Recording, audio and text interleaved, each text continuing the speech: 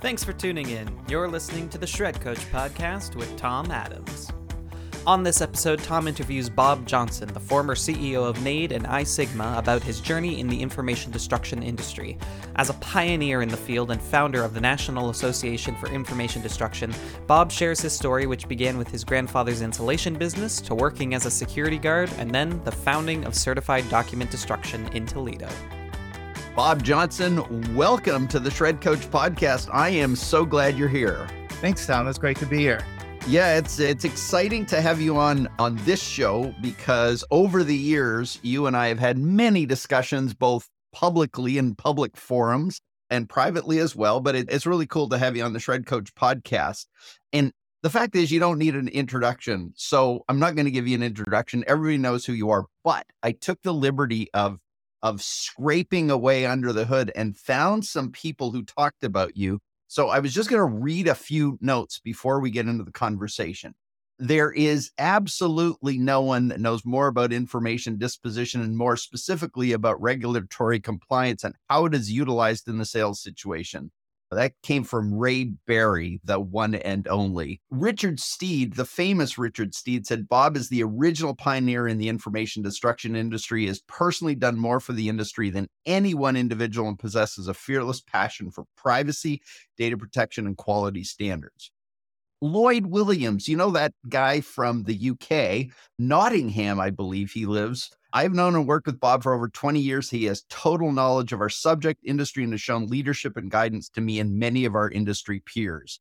From Lloyd Williams, Joe Hartford, he says, as the founder and CEO of NAID, he is undoubtedly one of the most prominent and influential subject matters in the data disposition industry. His expertise is second only to his genuine and authentic care for those he serves. Ross Fettergreen, another privacy expert, says, I've known Bob for many years. His breadth and depth of regulatory knowledge is second to none. Furthermore, he has a deep understanding of where the regulatory environment is going and can bring to any project top-level skills. And I could go on. Tom Simpson goes, I've known and worked with Bob for over 20 years, and his vision, dedication, and high standards and his encyclopedic knowledge of data protection regulations have made him one of the most highly respected professionals in the disposition industry. And Paul Kearns, another international rock star from Ireland, says, having worked with Bob for several years on the iSigma board of directors, I was able to see firsthand his insightful grasp of emerging global data protection regulations and their real-world impact on data controllers and data processors. So, I mean, that's a weird introduction to start with because I've never done that before, but because of your status in the industry, I thought we'd start with that. That has to feel kind of interesting to hear all that. Well, it is. It's humbling more than ever, or more than anything, and a little bit scary, I guess, to be thought of in that regard. It just kind of came naturally as I did what I did over the last 40 some years. But on the other hand, we could just end this with this discussion right now and be happy, right? Right. That feels good. It's a great feeling. I was thinking as we started this conversation, I was thinking as I was about to read those, that it's interesting at this stage of your career being able to read that. But you know what? I can't honestly say I know your origin story. I mean, I've known about you and I've heard snippets here and there. But it'd be really interesting for me, and I can only imagine for other people, to actually hear, how did you get into this game in the first place? I mean, tell us the origin story of getting into data information destruction, shredding, this whole world. I don't know how it happened. Tell me more. Well, like many things, it was put in front of me, right? But it was I think it was an interesting way how it did come about. The first thing you need to know is that my grandfather, I guess maybe similar to me, I kind of toiled away most of his adult life in the insulation business. And actually he quasi invented a cellulose insulation. There were many people involved in that. But so anyway, by the time I was a teenager, he'd had some success and had a manufacturing plant where he made cellulose insulation. And for anybody that knows, it's still around today, but you take paper, recycled paper generally, you mill it down to almost a powder, and you make it fire retardant, and it happens to make a great insulation product. So that was in the 70s that he finally the idea caught hold and the timing was right. But so when I was a teenager in the 70s, that company was running, and I worked at the recycling center where we collected the recycled paper. Now, I noticed at that time, so I'm in my late teens at this time, that people were continually bringing things. And I guess the one I remember was that a printing company delivered to our recycling plant a tractor trailer load of diplomas from the local university. And they just dumped them in there for recycling. And these were printed, they were ready to go. All they needed was a name. And so the first thing that happened was everybody that worked at the recycling center became a Bachelor of Science in English or whatever they wanted to, because these diplomas were like real diplomas. But right away, I knew that something should be done with this. Well, fast forward 2 or 3 years, and I'm now a security guard working at I won't say the name of a plant, but it was very high security. And I was on the third shift. And believe it or not, I was assigned to shredding paper in their SEM disintegrator. And so I did that for about 3 weeks. And anybody that knows an SEM disintegrator, it'll take you all night to shred 100 pounds. Well, keeping in mind that I know my grandfather has these factories that are making paper into dust, 10 tons an hour. I went to my uncle at the time and said, I think this is a pretty good idea. We could do this for companies. And he did some research. I did some research. He actually launched the service before I came to work for the company doing that. But within about 6 months, I was selling, I was driving the truck, I was doing all the things we had to do to start that business.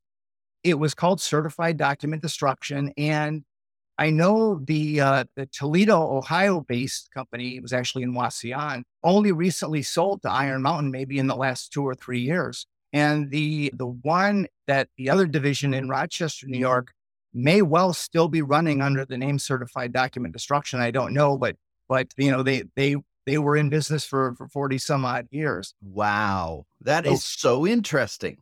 Well, and the leap to Nade was kind of that when the family business sold, I was still in my early 30s, and I had just spent the last 10 years knocking on doors and trying to sell data destruction services, wishing that there were someone else besides me, carrying the banner. And it certainly held me back in the fact that, I was kind of a lone voice out there. I even wished I'd had some competition. I know that will sound really odd to the listeners right now, but at the time, I could have used some competition to even validate what I was doing, because I was the only one talking about it in that time. Anyway, so that's where the germ of the idea of Nade came in. And when the family business sold, I moved to Phoenix and founded Nade. And I guess most of us know the history from there. Well, let's thank you for telling that story. That's really powerful because it speaks to the fact that not only were you just an association guy, you were somebody who knew the business, both from an early, what do they call it, missionary work, where you're out selling to people who didn't even know they needed it at the time, and to see the progression over the years. But so what's the trigger? And this is always intrigued me too. What's the trigger to go from being in the business to starting an association? I mean, that the average person doesn't think, let's go from being an operator to being someone who brings an industry together. So what happened in that sort of segment of time? I'm intrigued by that. Well, there wasn't really much of a bridge there. I actually did go to work for a data destruction service. It's been sold years ago, but when I first moved here 30 some years ago, I did go to work for a data destruction service, kind of on a consulting basis, but helping them. But still struggling, by the way, to talk to people. You have to keep in mind in the early 90s, even there was no HIPAA or GLBA or FACTA disposal rule. Identity theft was not a thing at the time. So in fact, it's kind of interesting. While certainly privacy issues were a big deal, and we sold that you have to protect people's identity, and that was a thing. At least half of our focus was on protecting intellectual property, because while privacy still was a thing, if you will, it was still something to worry about. It wasn't regulated identity, that wasn't in the headlines. There was no breach notification or anything like that, and yet there was plenty of things to show that corporations were being harmed by their secure information being stolen out of their dumpsters. Right. And in fact, there were even a couple of very big cases in the late 80s where companies ended up losing their rights to protect their intellectual property because they were not securely destroying their information. I mean, literally, it came right down to the stuff in the dumpster invalidated their legal IP protection rights. So that was kind of the thing we went with because it was more in the news at the time. So anyway, I know that was kind of a lapse there, but going back to your question. So I was still struggling, and even though I was, making some progress, obviously, and you have to know this about me. Maybe I hide it enough, but I'm one of those people that really like to be right, and so I sometimes joke that by establishing NADE, I hoped to develop something that would prove all the people that said no to me over the last 12 years that I was right. So, Right. I mean, about 30 years to do that, but I think we finally did that. Yeah, you finally knocked that one off the to-do list. So, okay, so you started an association, and I'm intrigued because I've heard like somebody like Tom Simpson, and I think there's a couple other people I've talked to. You guys got together very early on and sat around a conference room table somewhere, and there was just like 10 of you, right? There were actually a couple of those. The first meeting was 6 people, and all of those companies have come and gone. Then we had a larger meeting a year later, and I think and I'll do a shout out to Bill Cook. I don't know if you know Bill or not. I'm guessing you do. Bill Cook might be the only member of that meeting that we had in Orlando, and I think it was 93, who is still in the business. So he was part of that founding group, if you will. And it wasn't until the following year that we actually incorporated as a nonprofit association and went forward from there. So yeah, it was very, and it's funny too, going back to what I said earlier and your comment about the origination of the association. The idea initially was not to have conferences, and even certification kind of came a few years later, but it was to develop some type of an authoritative institute that would put out information that validated this idea that you had to properly destroy your, private and proprietary information when you were disposing it. So it kind of came, and the funny thing was, though, even though we tried that for about a year and a half and got very little traction with that idea it was still called the National Association for Information Destruction, which was a really good name for it. I mean, we could have easily called it the American Shredding Association, which would have very much undermined the progress that we made over the next 2 decades, because we were really about information destruction and information security. But the idea of making this thing an institution didn't really catch on. And it only took till 95, I guess, when we had our first conference. And that's when we started to actually get some traction. And I think, Tom, that even for the first, 6 or 7 years, it wasn't really until 2002, that the association kind of took off on the trajectory that it sustained for the next 20, 25 years. Right. Yeah. Well, it's so interesting to hear the start, because most of us don't really see that history, right? We see where it is today, and we're generally involved in our own lives and businesses. And this entity that we're all a part of has this deep rooted history in a story. And it's a story of you coming from your grandfather's business into a insulation business, which I think is just so cool, into building a international presence that now has members around the world, which is really kind of cool. So, let's now jump to where you are. So you're officially a in the next phase of your journey. You have formally stepped down. So NADE merged with Prism to become iSigma. And in the last number of months, you have formally stepped down from that role of leading and being the CEO of that organization. What was behind the decision to finally step down? What caused the shift? Yeah, well, a lot of thought went into it in advance. And I mean, my contract, and then, as an executive director for a large international trade association, certainly I had a contract in place. And as the most recent contract was winding down, the board and I had come to an agreement that I would give them some notice so they could start to find my successor and make sure it was a smooth transition. So I gave them that notice and they embarked on that. The reason for the decision that I made at the time not to renew that contract and to go in a different direction actually kind of had two aspects of it. One was that, after 27 years watching it unfold and even enjoying the success that we had, I still kind of felt it was time to pass the baton to some maybe younger who could see a different vision for the organization, take it in a different way. I actually thought new blood would be good to move it forward. So I guess the short answer to that was it was time. And I felt it was the right thing to do for me and the right thing to do for the association. And I still feel that way. The other part of that though was that this really dates back to an article that I was writing around that time. I would think it was January or the end of the 2 years ago. So that would have been 2020. And it was about the emerging data protection regulations in the US. The GDPR was already in, and everybody kind of saw that other countries around the world were picking up much of the GDPR mandates, a lot of the principles that they had baked into that. And I kind of saw it as an inevitability.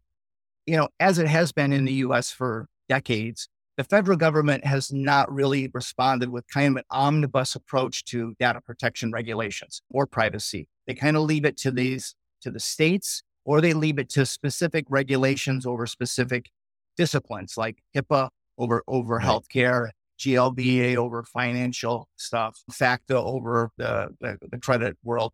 Anyway, but what I did see in that article and what I was writing about was the fact that states were starting to carry the GDPR banner. And so data subject rights were increasing, obligations on data controllers were increasing, and data subject, as I mentioned earlier, were given significant rights. And I really saw it as a game changer and a way for me to maybe take my career in a direction that would allow me in many ways to continue in the same path I'd been on, maybe more expansive as far as not just on data destruction or secure disposition, but in all the realms of data, whether it's a data controller, data processor, or even a data subject, where I could do that. But, it's funny. I've spent a lot of time all of these decades working to professionalize the information disposition world and have customers take our industry seriously, which kind of was the problem, right? They weren't taking disposition seriously, or even vendor qualifications and all of those things. So my hope is that, in going in this new direction, and I know we'll probably talk about the company that I've started now, I just did recently, but with this consultancy, I'm able to take that message deeper into the data controller world. So it's one thing to be coaching data processors on how they can be a better service and how they can tell their clients about data disposition. It's quite another thing to be talking to the data controllers themselves and looking at what they're doing and how they're doing it. So I'm really focusing on the same things, but just kind of from a different angle. Right. So part of the transition for you was feeling like you'd given your all to this organization for years, but there's a change coming that is in place and in motion, and somehow you didn't feel like you had necessarily to just continue with the association side, but there's an opportunity brewing that you see where your expertise, capabilities, and skills gave you something into this new world that you were going into. That's really cool. As we jump back into sort of the world that you helped to create, and I realize you didn't do it on your own, but you have been known as the person who built NADE and then led iSigma for the last number of years. What do you feel, if you're okay with jumping back there, what were some of the really important successes? I believe you kind of hit on them with certification and that, but give me in sort of a nutshell some of the highlights for you of what you feel like you accomplished with NADE and iSigma. Let's start there. Some of just the highlight reel.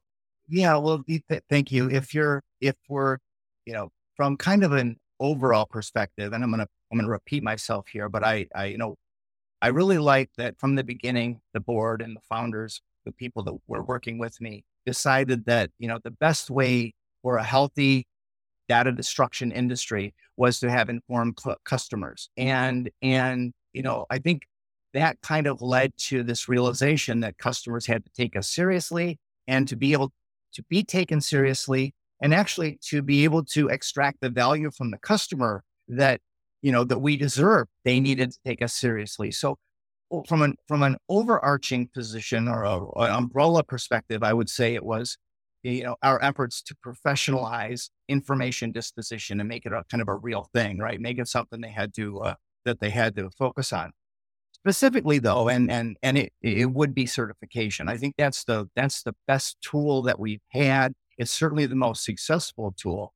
And I think it's probably what will, lead iSigma into the future. But yeah, that's by far and away the biggest success. If you'd have told me, 20 years ago or 22 years ago when we started it, that there would be, over 1,000 companies that held this certification, or locations that held this certification on 6 different continents, and that it would be written into, thousands of private contracts, and that the IRS would recognize it in their publication 1075, or that the VA would be given any kind of a preferential treatment in bids, all of that stuff, that would have been my wildest dream. And it came true. And the reason I think it is too, and this is, kind of maybe falling under the category of I'd rather be lucky than smart, is that, when we founded certification, what it largely did was give the service provider a way of marketing distinguishment. They could distinguish themselves in the marketplace as a NADE certified vendor. And what they sold the client therein was that, hey, somebody else is looking at us and validating that we're doing things right. Okay. So that was the, I kind of characterize it as kind of the market distinguisher and warm and fuzzy period of NADE certification at the time. What happened though is, as 2005, 2006, 2007, and the regulations started to stipulate stronger data processor or business associate qualifications, they had mandated that data controllers, companies, put due diligence into the selection of their service providers. So the regulations came along and then said, well, but the problem with that, of course, Tom, is that if a regulation says you've got to exercise due diligence when you select this vendor, the regulation kind of, assumes that you have some way of validating whether they are or not a good provider. So for most customers, the amount of, thought or time they put into selecting a vendor is very small. And even if they had a larger bandwidth to put more time into it, they wouldn't know what to even look at. So, the fact is NADE and now iSigma did know what to look at it. We codified it. We had auditors looking at it. So long story short, it actually fulfilled the due diligence requirement of the data controller, because they were required by the regulations to do that due diligence, but they wouldn't have known how to do it. All right. So we did it for them. And so to a large extent, those service providers that became NADE certified were doing a very big favor for their clients. And, by establishing that, hey, we've done this due diligence that you can now rely on. Yeah.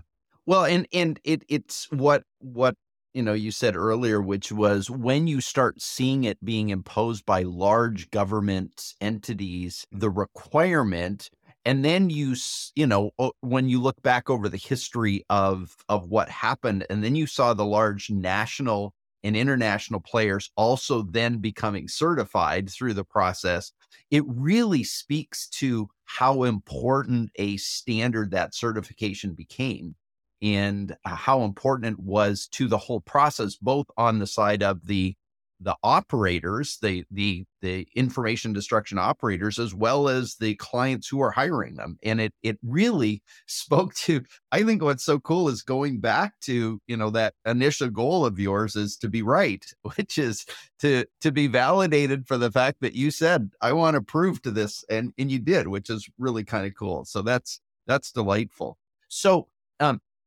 that's a big part of the history. And so if you have the ability to kind of look through the looking glass and see where this organization is going in the future, and whether it goes that way or not, it's just always interesting for me to get your perspective because of the deep insight you have in it. Where do you see iSigma certification, all of the kind of stuff around the association and its members going? And if you just want to, do the Johnny Carson, where you put it up to your head and whatever you need to do there to give me a sense of your perspective on it. Well, luckily for you, I'm old enough to remember Karnak. So I think that was the bit he did at the time. And yet, baked into your question there, Tom, or two, there's, you mentioned members. And I think that, the world of the iSigma member is different from, of course, iSigma's world, right? They're kind of two paths.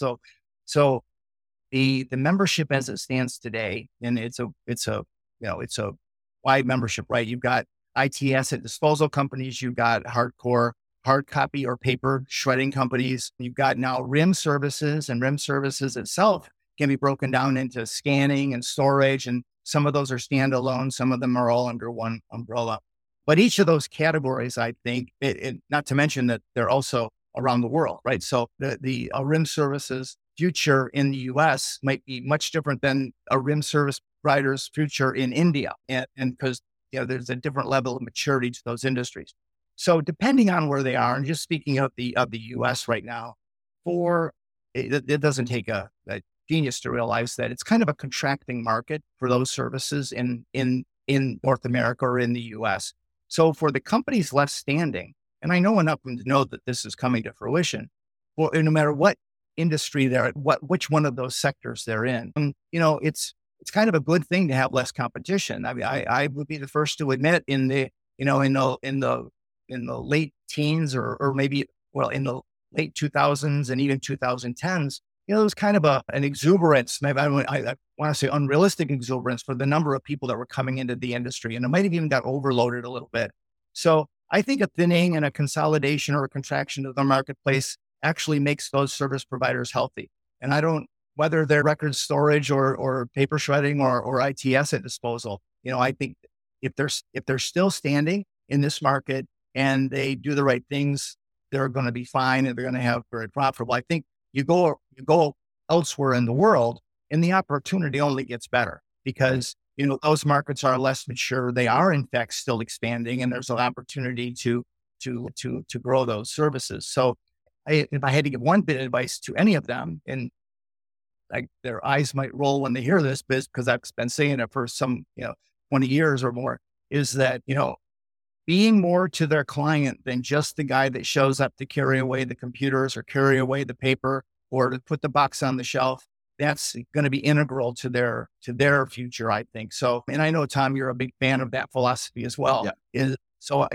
I've been encouraging them to do that. And, some embrace it wholly. Some just want to be the guy with the truck that shows up and shreds paper, and they don't really want to know about regulations or compliance or those other things.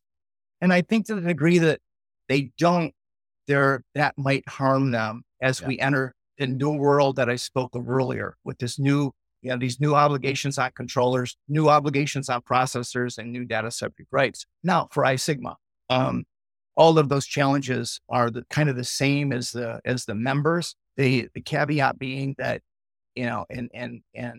it's, I would just say, in defense of anybody who has that job, it's not an easy job because, like I said, you have a trade association that essentially is, responsible now for governance, right? Record information governance or a range of data processor services, not just one, like NAID back in the day. So when you have all of those constituents, all with different needs, you've got to kind of find that common denominator that's going to be of value to all of them. Right.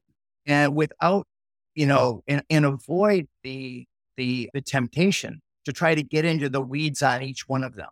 Yeah. So I have every confidence that they'll successfully do that and even expand in, but perhaps other data processor areas. But that's going to be the key. And again, it's a global organization. So not only do they have again, it goes back to finding the common denominator that they're going to focus on that's of value to everyone. Yeah. All right. So big history. Really cool to hear the origin story. You've gone all these years. I think the other cool thing that I think about, not just as certification, but what was it, 4 or 5 years ago, you wrote literally the book on information disposition. I mean, that to me is a huge part, and it may not be as obviously as big a certification, but it's a really important, from my perspective, an important document that became sort of the standard, de facto standard that's actually taught it's used in universities and information management programs now, isn't it? Not to the degree that we hoped. Okay. And I think probably, so yes, some uptake. And I think when ARMA first put it in their bookstore, the first few hundred of them sold out very quickly. And so, got some traction there. And I think, most iSigma members ended up buying it, or NADE members at the time ended up buying it. So that was nice. But I think if it's been held back, I think it really actually speaks to the whole issue that we've been fighting with disposition forever, which is that, and you may have heard me say this before talking about the book, Tom, is that, you can fill libraries with books about, records creation, information transmission, even record storage and those types of things. And yet you can graduate with a master's degree in information management, or I'm not sure if information management was right, but I know you can graduate degrees in cybersecurity and other areas and not even hear the word, information disposition. And I'm hoping that there's heads nodding for the people that are listening to me. When they deal with high level people in their organizations who do have credentials in information management or information governance or whatever, their knowledge about information policies and procedures and what goes into it is very minimal. I point to often, and this was when I was writing the book, and I consulted with several I won't mention any names, but several very well-known information management professionals, outside consultants, that admitted to me that they were guilty. Even you could have a Fortune 100 company with a 3-inch information management manual, and the only words about information disposition was one line in there that said, "Information shall be properly destroyed at the end of its useful life." Wow. Yeah. And so I took that one line and made a book out of it. Right. That one line and made a book. I think to be right again.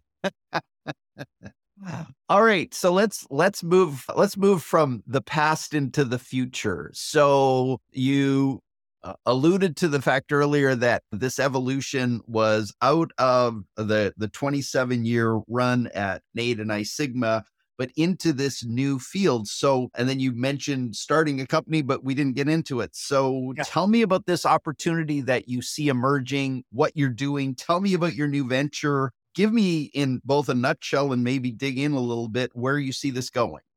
Well, I mentioned already, and I won't repeat where the idea came from. It was clear that regulations were changing, and it was clear to me that it was time for me to move on from iSigma. So with those two things in play, anyone who knows me and is not surprised by the fact that, after a couple of months of retirement, I'd had enough of it. And even prior to retirement, I had mentioned to the board and to others, probably even to you, Tom, that, I didn't really see myself in a rocking chair for the next 20 or 30 years collecting Social Security. My engine just runs too fast and I'm too into this. Right. So, and I also, I miss it. This sounds a little bit like a compliment on myself, but even through most of my history, I've been able to look ahead and see kind of what's coming. And I was given a very unique opportunity at iSigma to be really on top of, my whole job was kind of what is coming and what's that going to look like. So with that in mind, I did see this coming. And so if if I'm going to step away, as rightly so, if I'm going to step away from iSigma, what is it that I could do where I want to go? And the opportunity was just glaring me in the face. So, when I was working in iSigma or NADE, of course, people came to me with questions and actually, asking me for things that I couldn't even do for them, right? When you run a trade association that equally represents all members, anything you do has to be the benefit of all of those members. You can't really do anything to the benefit of a single company. Right. Bob Johnson, the consultant, under my new banner, which is called Pravada Box. Pravada Box consultancy I can now do those things that those members wanted me to do that I couldn't do when I was on the inside of iSigma, and that iSigma could never do for them. So Right. it's just taking expertise to be able to do that. It's nothing that I think is going to set the world on fire, but I do think that I'll be of value to a lot of members a lot of industry participants, and even, as I mentioned, data controllers and data Right. subjects who are now navigating these new waters, these new regulations, and kind of learning what their rights are, hopefully learning not the hard way what their obligations are, and will want some of my expertise to be able to help them do that. So if you're open to it, could you give me an example of what that might look like? Because I know generally speaking, it's your expertise can go to help either controllers or processors with specific support, but can you give me an example of what that might look like? Just as a way to help me understand that. Well, I'll touch on a few of them. I will say, though, I probably won't do it justice here. And I would advise anyone listening to this, I hope you don't mind, to go to pravadabox.com. That's Yeah. the website. And they can see all of the range of different services that I've identified. And, the reason I did that, Tom, is very much to your question, is that I'm not sure that many members even could envision I said it again, how many service providers or data controllers or data subjects would even know what I could do for them. So, it really runs the gambit, though. For now, let's touch on a few on the more, there are some that align specifically with regulatory compliance. For instance, Right. there is data processors and data controllers have a requirement to review their information protection policies and procedures annually, and to establish that they've been reviewed. Now, I say annually; it's not necessarily annual, but it's periodical. So they've got to be able to establish they've done that. Who better than me to go in there with my name and Pravada Box as a seal of approval on those policies and procedures to assure that they've done that right? So there are other things in that regard, maybe less on the regulatory side of it. I don't know if guys in your business, Tom, still say content is king, but I've always been a prolific writer. And whether I'm ghostwriting for a service provider or writing content as, one of the leading experts in the field, that content can be helpful to members who might want to use that content on their websites. It can be written even in a bespoke nature so that it's specifically for their company and even on topic that they want to make a point on. So that's one of the areas. Maybe on the harder end, harder is the wrong word, the less thought of end perhaps is, I can review a request for proposal and I can help them decide, what questions need to go back to the service provider. I could even help respond to a request for proposal to make sure they've got the best chance of getting it, or work with them and a client over an issue they have with the client that the client is confused about. And they actually need some expert, quasi-expert, to come in and can I use the word expert? Come in and help them navigate that issue. So again, I'm just cherry picking a few out of what probably are a couple of dozen different things I can do for service providers. And the same thing goes for data controllers and data subjects even.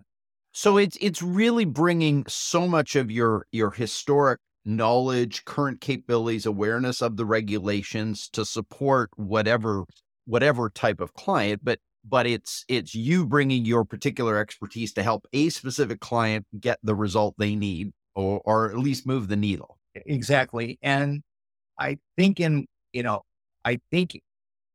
a way that wasn't available to them before. I don't know where they would have turned even for those things. Right. So this is a new entity. Historically, you built a global association. This is a individual consulting practice, and you may grow that as well. But what's different about this than that? Like, how are you? I kind of, as I think about it, because I've been in the independent consulting business and coaching business for a long time. And I kind of have my head about, but you had a very different thing that you've been doing for years, putting conferences together and managing a complex, and you have a board that you have to be, responsible to all the time. Now you get to kind of do your own thing. This must be kind of fun. It is. It's certainly different. It's kind of a good news, bad news thing, if you will. So the one thing about starting a trade association, whether you've got, 5 members or 5,000 members, is that it's ultra collaborative. Yeah. You have a board of directors, they're weighing in on everything. Projects need to be sold, or sold to them. They come to you with ideas. So there are many people working on everything, speakers, all of those kind of things.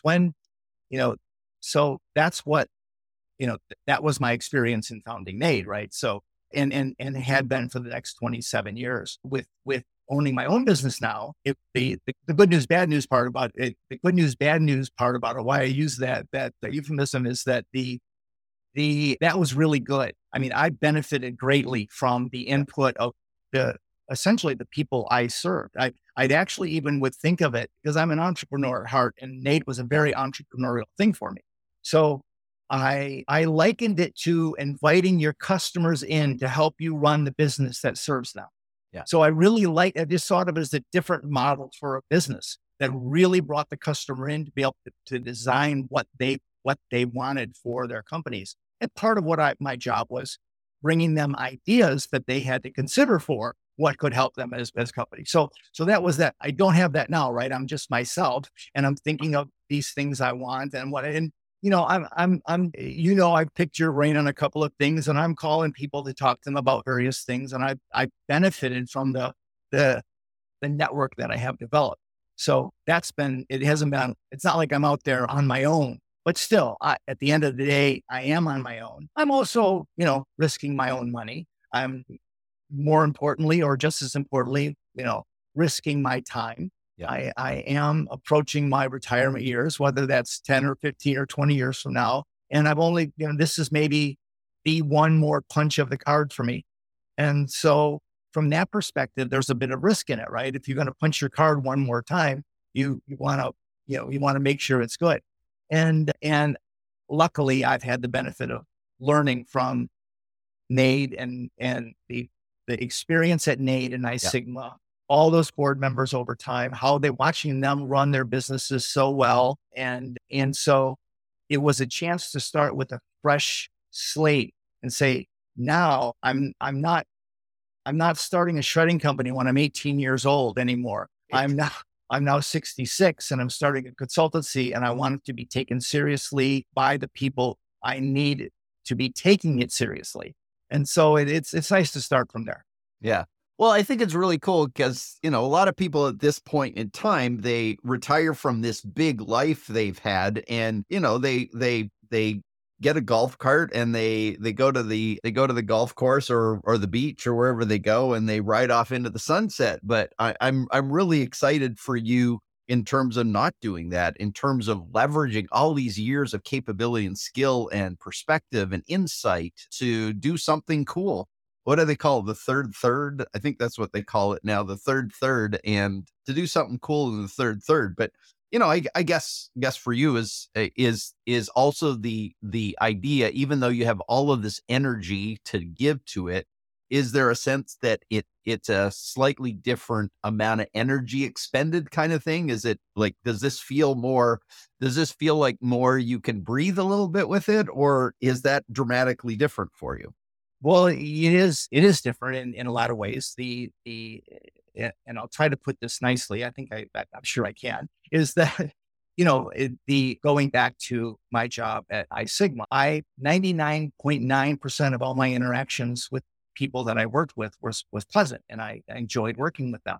But I guess now I guess the point of that is I didn't have any choice either, right? I was going to work with everybody. And as the work came, I had to figure out how to do it and what to do. And there was those problems. Now I'm in much better position to say, this is something I want to do. This is something I don't want to do. This has filled the available time. And I don't really want to take any more work on until I get this done. So, luckily life's been good to me. I'm not pressured by the economics of the situation. I can really be selective in making sure that I pick projects that will result in value to the client, and that also fit the lifestyle and the burden on, burden shouldn't be the right word, but the workload that I want to have to somewhat enjoy this time, maybe a little bit, it'll be a little less intense, perhaps. Let's put it that way. Right. And it's especially mine as the, with the, seeing the conference and how it goes, and how it went. That's a lot of work, and my hats off to everybody for the work they did on that. Yeah. That's great. Well, speaking of seeing you in person, to end this conversation, I'm going to go completely away from the association and from Pravada Vox, and I'm going to go to something else that intrigues me because I'm impressed, which is how the heck are you in the very best shape of your life? I have never seen you looking more fit, and I mean you're in fighting form. Like what are you doing? Like how are you in this good a shape right now? You got to tell me your secret. Well, thank you for noticing, Tom. I'm blushing right now if you can't tell. Being retired has its benefits. So, while for the last 2 or 3 months, I have been, steadily working increasingly on this Pravada Vox model and have now launched it. But there was, I caught my breath and I took a few months and when your engine runs as fast as mine runs, you're not going to sit around all day. And, so, I'd spend a few hours at the gym most days. And it was also, though, I acting like I was doing it just out of not having anything to do. And I don't mean that.